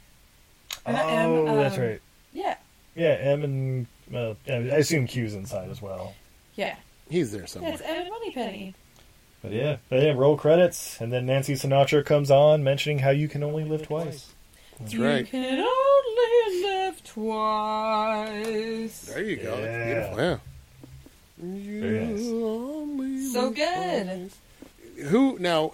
You said it during the show, but this was the first time you had. Now, Izzy was familiar with it. Steve, this was your first full time watching it. This was yesterday was my second time watching it. Okay. But I watched it for the first time like a month ago, and I thought this was the lesser of the Sean Connery ones up to this point, but still not a bad movie. I'd recommend it. Yeah, I have a soft spot for this one. I know a lot of people don't rate it very highly. I love it, and it's the perfect one. That now you see why Austin Powers kind of parodied it, and we talked about The Incredibles, and even The Simpsons did this one with Scorpio. Where they did the whole The best Simpsons episode ever. Yeah, why was I programmed to feel pain? But yeah, they do this. It's really, really. It's everything that's great and everything that's good and everything that's bad about James Bond in one movie, pretty much. You know, the excess. We talked about the sets and all that stuff, and it's just silly. Yeah. But at the The same giant, time, magnificent sets, the great action sequences, the women with ridiculous fucking names. It The has it cultural all. sensitivity. Yeah. The hammock district. James Bond's almost wizard-like power to woo women. Yeah, I'm not gonna lie. That's one of my favorite parts of James Bond. I like a good gag in especially like a series, and the one where it's like the character is irresistible. Like they do it with women all the time, like especially like villain women. Like Ava Green. Yeah, no man can resist her. yes. I love that. I Yeah. think that is like a great gag. Yeah, there's just something about this whole. You could never make the movies in the 60s style today. It wouldn't fly. That's Oh, what happened. no. That's why they had to shelve it. Sorry, what is Tarantino doing? Well, yeah, you're right, I guess. But those kind of celebrate those kind of excesses, though. yeah, exactly. I think that's it. You have to lean super hard into it. Yeah, exactly. I think the Craig Bond works because it's more about stripping down the character and taking it to the essence of what the books were like. I just don't feel like Craig is charismatic enough to be Bond. No, he would. He's more. Yeah, I keep saying this, but he's like Viggo Mortensen, he's like a Jason Bourne. Yeah. He's a soldier. That when Casino Royale got rebooted, it was right in the middle of the Jason Bourne thing. So. Yeah, and it's like it's fine, but to me, Bond should be like super smooth. Like he should be as comfortable at like a UN meeting as he is. Like swapping punches. I think they're and all getting of there that. with Craig. I think that's what they're working towards. It's like they're trying to give him an arc. They've had like 5 movies. I'm over it. Well, you're not. You should be there already. You don't want to wait for him to kind of get there. Yeah, just let me know when it's Hobbs and Shaw and Bond, and then we'll talk. Exactly. It's not like he's charismatic like Jason Statham. You know what's funny? Matt Gorley brought up a good point. We talked about the Mission Impossible movies. And we were talking about those movies, and he said the Mission Impossible movies, after like the third one, become basically Roger Moore movies if they were good. You know, where it's all these set pieces, these really good action set pieces with a pretty, but with a solid story to kind of hold everything together. Oh yeah. And the stunts are kind of, it's kind of the stakes are high. I'm going to be climbing on a building. I'm going to take off on a plane. I'm going to dangle from a helicopter. And so it does work on that level, but it's kind of hard to pull off that I'm irresistible to women kind of a thing. But it works in the 60s. It works. See, I think there are people who can do that. I brought it up on another episode, but I think George Clooney could have pulled it off. Yeah. Well, and everybody knows his English accent's spot on. So. Well, that's the hard part. Exactly. That's the hard part. No, but like currently, I think Idris Elba would be like an amazing Bond. Yes. I think he can do both. That would be he would be great, but they have decided. I think he can pull off being the most irresistible man in the world. No one can say no to him, and he can pull off the action scenes. Yeah, he's definitely a physical presence. That's the hard thing about Roger Moore. You buy Roger Moore in his smoothness, but you don't buy him being able to take out a room full of guys like Sean Connery. Yeah, he's suave and clever, but that punch isn't hurting anybody. No, that's why he leans on the gadgets. He's got to have a little firmer wrist. That's why we got to go for the gadgets. Come on. Yeah, that's true. If he needs to, he will, punch somebody, but he'd really rather not. He doesn't want to wrinkle his suit. You guys tell me if they rebooted James Bond with one of the Hemsworths that they would be able to pull it off. Oh, even the little one. When they go full Aussie accent, too. Oh, Yeah. full Oi! Aussie accent. Great. Oi! First Australian Bond. They go And then- Lazenby, but they let him have the accent. Oh, Charlie Hunnam. Oh, Jesus. Directed by Guy Ritchie. Okay, I'm not gonna lie. When you said that, the first image in my brain though was Charlie Day, Oh, gee. and I'm like, hold up, no, not working. Like, wait, I might have found a flaw in that idea. It's hard because you can find actors that can pull off one side of James Bond, but maybe not the other. And I think that's why Sean Connery is so tough to beat. Because that's why like being Bond is such a like special thing. Mhm. I honestly, personally love Pierce Brosnan as James Bond. The movies were ridiculous, but I think him as James Bond works. yeah, Pierce Brosnan he's not like a physically overpowering guy, but he looks like if some trouble came up, he could probably handle himself. He's probably been in a bar brawl or two. Yeah, you don't not believe that he can't pull it off. Like, maybe he's relying more on his wits than his strength, but he's getting the job done. Yeah. Yeah, you know what's funny is I like the Timothy Dalton Bond movies. I didn't buy him being maybe as, a physical guy, but now that he's older, especially in Penny Dreadful, he kind of beefed up. I was like, Timothy Dalton now looks like he could kick some ass. Like is this older guy, older guy who probably works out a lot, you buy it. You're like, oh, okay. Maybe not as, I don't know why. I think he needed a little more time to marinate. Yeah, it is hard to pull off, isn't it? It's hard to think of people who would, but Idris Elba is a great choice. Might be happening soon. We'll see. Maybe. In the meantime, we're going to take a quick commercial break. When we come back, we have more beer. What? Fun facts. And what we learned from You Only Live Twice. You would live twice, wouldn't you? Yeah, probably would. Hey, everybody. You like listening to the podcast, right? Well, what if I told you that you could get paid to listen to them? Well, with this new Podcoin app, that's exactly what you get. You can listen to Everything I Learned from Movies, or any and all of your other favorite podcasts, and the whole time you're earning Podcoins that you can donate to charity or exchange for gift cards to places like Amazon and Starbucks for something you'd be doing anyway. Just download Podcoin in the App Store, and as an added bonus, if you sign up with the special code SteveIzzy, you get 300 Podcoins just for signing up. I use it for all my podcast listening now, and it's great. I'm already well on my way to Amazon gift card. Cha-ching! So yeah, download the Podcoin app, use the code SteveIzzy, and you're already 300 Podcoins ahead of the game, and using a great podcatcher. Check it out today.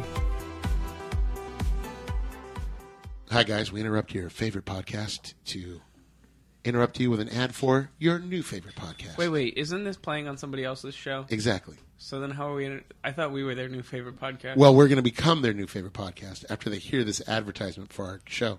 What's our show called, Justine? Superiority Complex. Yeah? Where can they find us, Patrick? Twitter and Facebook. Yeah, exactly. You can go to @SoupComplex on Twitter, SOUP Complex, and you can go to Facebook.com/SoupComplex. But our main page is on Podbean, and you can find us there at www.superioritycomplex.podbean.com. New episodes are out every Thursday. Justine, Yes. what do we talk about on the Superiority Complex? Nerdy stuff. Perfect. Don't get all sensual with your voice. Yeah, did you hear that? I heard it. It's a little inappropriate. If you want to hear a little more of that, tune in to the Superiority Complex. One more time, Justine, what do we talk about? Nerdy stuff. Nah, wasn't No. the same. You tried.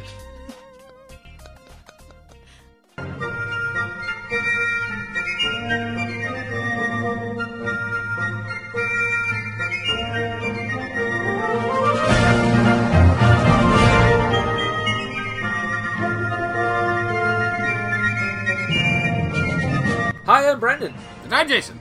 And we host a podcast called Full Screen and Country. And what do we do on this podcast, Jason? We talk about the best British films of all time as voted by British people in the British year of 1999. The BFI Top 100 to be exact. 100 movies. So with each episode, we talk about a movie on the list, historical significance, if it holds up, etc., etc., etc. You can find us on Podbean, Apple Podcasts, Stitcher, and all that good stuff. Wherever podcasts are sold.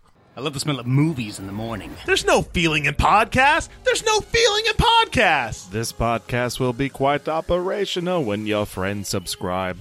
Feels. Real feels. Not the feels! Not the feels! Out of all the podcasts I've encountered, Real Feels was the most human. Hey, it's Drew. And Nathan. And Jack. Hey guys, and we're the Real Feels Podcast. We come to you every other Wednesday with a brand new movie of a different genre every single time. So make sure to catch us on iTunes, Podbean, and any other podcatcher out there. You're the realest. And the feelest. Come to yeehaw. Hi, this is Johnny C. McGinley, and you're listening to Everything I Learned from Movies. All the best. And we're back. Oh my god, Steve, those were the greatest ads that ever added in the history of adding. Oh, she said it. Including wonderful promos for that Superiority Complex podcast that I've been hearing so much about. I'm going to listen to that Complex? show. And their digital movie club. Sure. I loved their Bisque Week review. Because they're Soup Complex. You would make that joke, wouldn't you? I don't know if it came through the mic, Mario, but that condescending Yeah, I heard it. you made, It was fantastic. That's the basis of our relationship. I thought Stork possessed your body for a second. Oh, and I'm sorry, I believe I mispronounced the segment on your podcast there. I believe it's the Digital Movie! Oh, no. Digital Movie! Da-da-da-da! You're in the club. You got to have Patrick do that, and then Justine get mad. We do it live every time, and she hates it. She hates it. Well, she knows what it does to those microphones. Yeah, or your ears. We'll never stop doing that now that she... You never can. You absolutely cannot stop. No, it's... That's like I can never stop talking about the greatest ads that ever added in the history of adding. Or popping your top. She said it again. Yeah, you have to do it. It's like a thing now. The crowd demands it. Exactly. Speaking of having to do it, babe, you got something to drink? I do. Because you never say never, or you never say die. No. Yeah, damn it. You never say never again. You only live It's twice. the 12th of never say It's never the 12th again. of never. Say never again. Whatever. Too many goddamn Bond movies. I've been drinking. Steve, I've been drinking. So what beer do you have there, babe? I have from Lagunitas the 12th of never. Hey! Because that's when you're gonna die. To live twice. I don't know. I'm gonna pop my top now. That's when you're gonna die to live twice, or die hard. I don't know. Yeah. Live free. Live free. Drink high watermelons. It's a good day to live free or die hard. I'm gonna pop my top now. Oh, my top. Yeah, this one has a puppy on that front. And the pour? A sign of any good beer. Good beer come with puppies. Let's see. Ooh, it has words. Wow, those are tiny little words. What are you doing? Counting up or counting down? Beer's proof, raise your glass. Would have made itself if we hadn't. So anyway. It's almost like it's English. Right? Ooh, there is something that is purple on purple. Something about a Mupel humble beer. Oh, spread. it's their motto, people mumble, beer speaks, or something like that. I think this is not the right words then. Meeple Pumble Beer Speaks. Yeah. There we go. Yay, Lagunitas, for whatever's on your cans. How's your beer? Lagunitas, getting weirder and weirder. Isn't this the guy who almost got thrown out of town for blowing up the sewer system because he didn't pasteurize his yeast? Yep. He dumped it into the municipal water system? Yep, the Pride of Petaluma. Yes, this is a beautiful clear beer. It's got a little bit of a hoppy haze. It's very pale yellow. It's a very pale beer. Ooh, that smells like Simcoe. Yeah. It's got a white foamy head. Dissipates quickly. I'm going to guess due to its alcohol content, though I couldn't seem to find It's only 5.5%. Really? Yeah, it's just like a nice little pale ale, really. Yeah, Definitely got some Simcoe in there. it's very piney. Yeah, I got a little bit of that Simcoe that you love so much. Mmm. But yeah. The taste of cat piss in the morning. Mmm. That's what we all long for. I wish I was one of those people that got grapefruit off of Simcoe. I really do, because I would enjoy so many more beers. It's true. Because everybody loves Simcoe, apparently. How about you, Mario? You still on your wonderful beverage? I am not. I've moved on to our municipal supply water down here in the Los Angeles Underground. Ooh. So I did enjoy some fine tequilas at the wedding I went to over the weekend. And I don't imbibe too often, but there were some nice añejos. I cannot remember the name of the añejo I had, or I would plug it right now, but it was delicious. That's what happens when you drink a few tequilas. That's it. But I wanted to stay fresh, knowing this podcast was coming up today. I didn't want to be too cloudy. Well, we appreciate it, and I also kind of wish we were fresh. No, yeah. No, that's good. See, that's why one of us has to be, so we can, if things go off. You don't have to. Otherwise, we get distracted and start talking about Hobbs and Shaw and other movies. And Rockford Files. Yeah. We make editing a nightmare for poor Steve or Izzy or whoever has to do the editing. Yeah, that's a future Steve problem. Well, future Steve is going to hate past Steve when he gets to this episode. Who wants some fun facts? Fun facts. Me. Fun facts, because they're fun facts. I think Mario wanted them too. Heck yeah. Woo! Yeah. So Rotten Tomato score for this movie. Any guesses? For critics. 72%. Wow, that is an oddly specific guess. And absolutely correct. I just saw it when I checked it earlier when I have to give credit where credit is due. The audience score was 68, so pretty much the same. Yeah, I could see it. Yeah.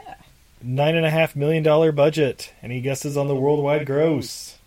Mario? It was a huge. I believe this was the highest grossing Bond movie at the time. I'll say I have no idea. I didn't look this part up. I'm going to say 100 million, maybe. 68.5, but pretty close. Yeah, definitely. Financial success was that 7 times? Yeah, a little over 7 times the budget. Throw in marketing and stuff. I mean, they must have spent a couple $1 million just on the film for that trailer at the beginning. It's long. Yeah. But yeah. All right. Now it's time for some real fun facts. While scouting locations in Japan, the chief production team narrowly escaped death. Oh, shit. On March 5th, 1966, producers Albert Broccoli and Harry Saltzman... broccoli and Saltzman. That sounds delicious. Yeah. Director Louis Gilbert, cinematographer Freddie Young, and production designer Ken Adam all were booked to leave Japan on BOAC Flight 911, departing Tokyo for Hong Kong and London. 2 hours before their Boeing 707 flight, the team were invited to an unexpected ninja demonstration, and so missed the plane. Their flight took off as scheduled, and 25 minutes after takeoff, the plane disintegrated over Mount Fuji, killing all aboard. Wow. Oh, shit. Once again, ninjas saving the day. Yeah. Jeez, no kidding. Ninjas to the rescue. I did not know that. Yeah, right? This is all off IMDb, so it's 100% legit. Yep. Here's something I just reread for the first time in a couple of months. The henchman that Bond fights in Osato's office, the Samoan guy, was played by Samoan pro wrestler named Peter Fanini Maivia. His grandson is The Rock. Is WWE superstar Dwayne The Rock fucking Johnson. Yeah. How about that? That's right. That's Dwayne Johnson for James Bond. Make that happen. Oh my god, yes. Let's do it. Oh, no, that's right. He was in the Get Smart movie. That's right. Yeah. I was like, he was in one of those movies where he was like a spy. Yeah. Another fun fact. The rocket pistol and cigarette rocket are real-life weapons that were featured after the manufacturers paid for the product placement. Yeah. What? It was hoped that they would become standard military and intelligence equipment. However, they both proved to be too expensive because apparently the ammunition cost three times as much as normal ammo, which, I mean, for being a rocket-propelled bullet, I would think it'd actually be more than 3 times. And the distance was only up to about 15 yards, and apparently they were horribly inaccurate and tended to start fires. So they ceased production in 1969. Up top. All right, and last fun fact I have. This was the second highest grossing movie of 1967 after... Any guesses? 67? Mario? 67. Oh. Is it an ape movie? It is not. Let's- That was 69 when it started. Okay. Let's see, 67 would It's have an been like... orangutan movie. I'll give you a hint. Double D. Daredevil. Dirty. Dirty Dozen. Yeah. Nope. Yeah. The Dirty Dozen. Dirty Dozen. Yeah, I was thinking... Yes, Dirty Dancing. 1967. I was thinking of like Good, the Bad, the Ugly and stuff, but those were basically still kind of cult movies. They didn't quite... Like Once Upon a Time in the West were... Yeah, the other movies that came out in 1967 that I wrote down because I was kind of curious. The Graduate. Oh, there you go. Cool Hand Luke. Mm. Bonnie and Clyde. The Jungle Book. King Kong Escapes. In Like Flint. Yeah. One of our favorites, Frankenstein Created Woman. Yeah. And Casino Royale. The Woody spoof. Allen and Peter Sellers and yeah. Coming later this month. Oh, shit. So, Mario, Izzy, what did we learn from You Only Live Twice, besides the title? Mario? Well, I learned that those MASH helicopters are no good for combat against a well-equipped gyrocopter. And I learned that you should, A, not have cats around live explosives. And I learned there's always, in spite of what Short Round said, there's always time for love. Always time for love. That's right. Yeah. Oh, Short Round. Oh, Short Round. How about you, babe? I learned that a small Asian woman is a much better athlete than Sean Connery. Well, yeah. Yeah, it checks out. I learned the proper temperature to serve sake is 98.4 degrees Fahrenheit, or about 37 degrees Celsius. You're very cultured for a Western gentleman. Well, I did finish first in Oriental Languages at Salt Lake Community College. Oh, we don't call it that anymore. Yeah, we do. In SLCC. Pretty sure that you saying the word Oriental in California is a hate crime. Fine, I won't get on that certain train of a certain name that goes express-like to other places. I think you can say Oriental languages. You just can't call people. No, you're supposed to say... Mario said it. You're supposed to say Asian languages. Is it? Okay. Yeah, it's actually banned in California. I was working at a Japanese acupuncture clinic when the word Oriental got banned in California, and all of our signs said Oriental medicine, and the Japanese were super pissed because they had to buy all new signage and get rid of all their business cards. I just remember Takeshi screaming in the back office, "Why do I have to change it? I'm not offended. My wife's not offended. None of my employees are offended." That's so... Because But I was they always had to told... change the signs that said... I was always told people are Asian, items are Oriental, is what I was told. So I don't know. And in California, they're all Asian. Well, and as Tiger Tanaka said, women are possessions. So. That's true. That is and true. men are entitled to them. At the acupuncture clinic, did they have to take down the signs that said men come first and women come second? Oh, no, that was more of an unwritten rule. Oh, okay. It implied. Yeah. Okay. Right. Yeah, that's why we could flip the rooms over with the guys in it quicker. Everything's Scotch covered. This conversation went in such a weird direction. That's my job, to keep it weird. That's it. I love it.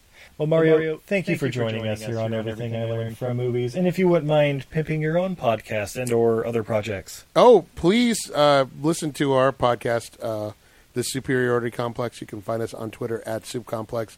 Like I said earlier, superioritycomplex.podbean.com. Every 2 weeks, every other week, we do the Digital Movie Club. We're going through my digital movie collection decade by decade. We're wrapping up the 70s. We're going to pick up a few movies that have been added to the collection.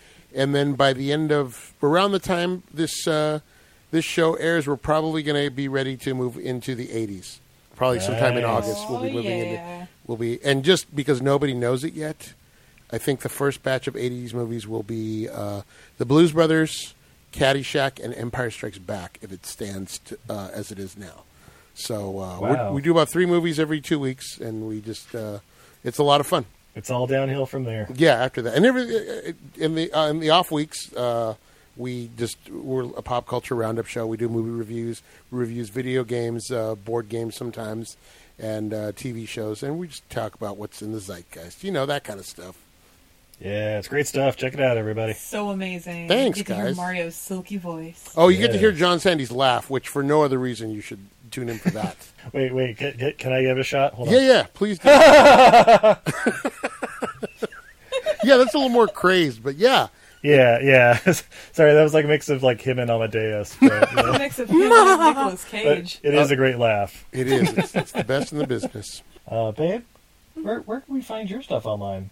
Oh, well, if you look up untidyvenus.etsy.com, it's a goddess who's bad at housekeeping.etsy.com, you can find all of my fun prints. I'm about to have a whole bunch of linoleum print stuff going up. There's some amazing paracord creations from the one and only Stephen J. Condrick. Hey, that's but I me. got like movie monsters who love kittens. I don't know that I know my name. Oh no, I'm sorry. Will we keep it? No. I feel No, like I've sorry. said your name a lot of times on here. Yeah, you have. No, I'm a sorry. jerk. Sorry, I interrupted. Just go, please. Sorry. Never mind. Steve, Oh, where God can damn we it. find you? You can find me nowhere. I am like the wind. I am but a shadow.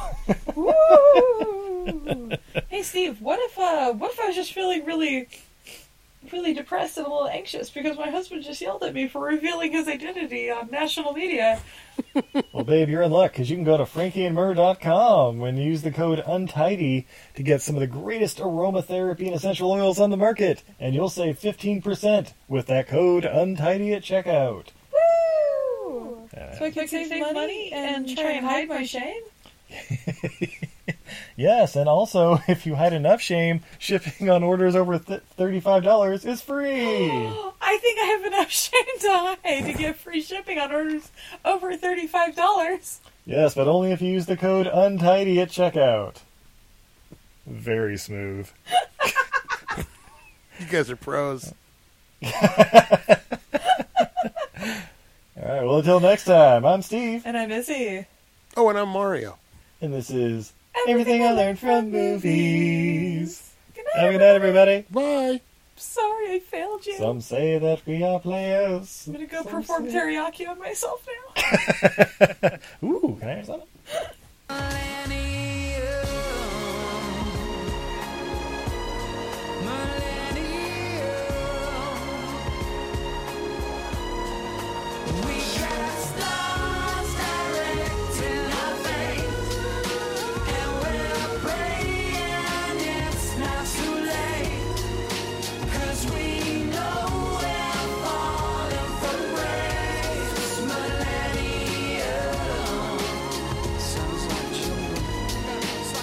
Hey guys, how was no one named Sukiyaki? You had Aki, teriyaki, Sukiyaki. No, that was the harikiri, like when you commit suicide by stabbing Yeah, yourself yeah, with yeah, a of sword course. or whatever. Yeah, that's it. Yeah. I was trying to figure out one episode, and it was like, perform, what's it called, teriyaki or something like You that? kept saying that when we were in Japan. Well, because I was hungry. You were like, isn't there someplace we can go and perform teriyaki? That's awesome. You know what's funny? I was watching this movie and I could not figure out where I knew Aki from, and I was like, I've seen her in something recently. Well, after I saw King of the Monsters, I started watching all of the Godzilla movies are available on Stars, or a lot of them. At least all of the '60s ones are. And she's in Ghidorah. She's in the original Ghidorah. She's the Venusian girl. She's a princess on Earth, but then she gets possessed by this Venusian woman who keeps predicting, like, oh, don't go to this volcano, it's bad. And that's when Rodan comes out. So I think the other one was in King Kong Escapes. Or something like that. She's in King Kong Escape. She's the evil priestess or whatever. Ah. Yeah, so I guess fun fact we forgot to mention: the filming in Japan was in Japan, and they used Toho Studios.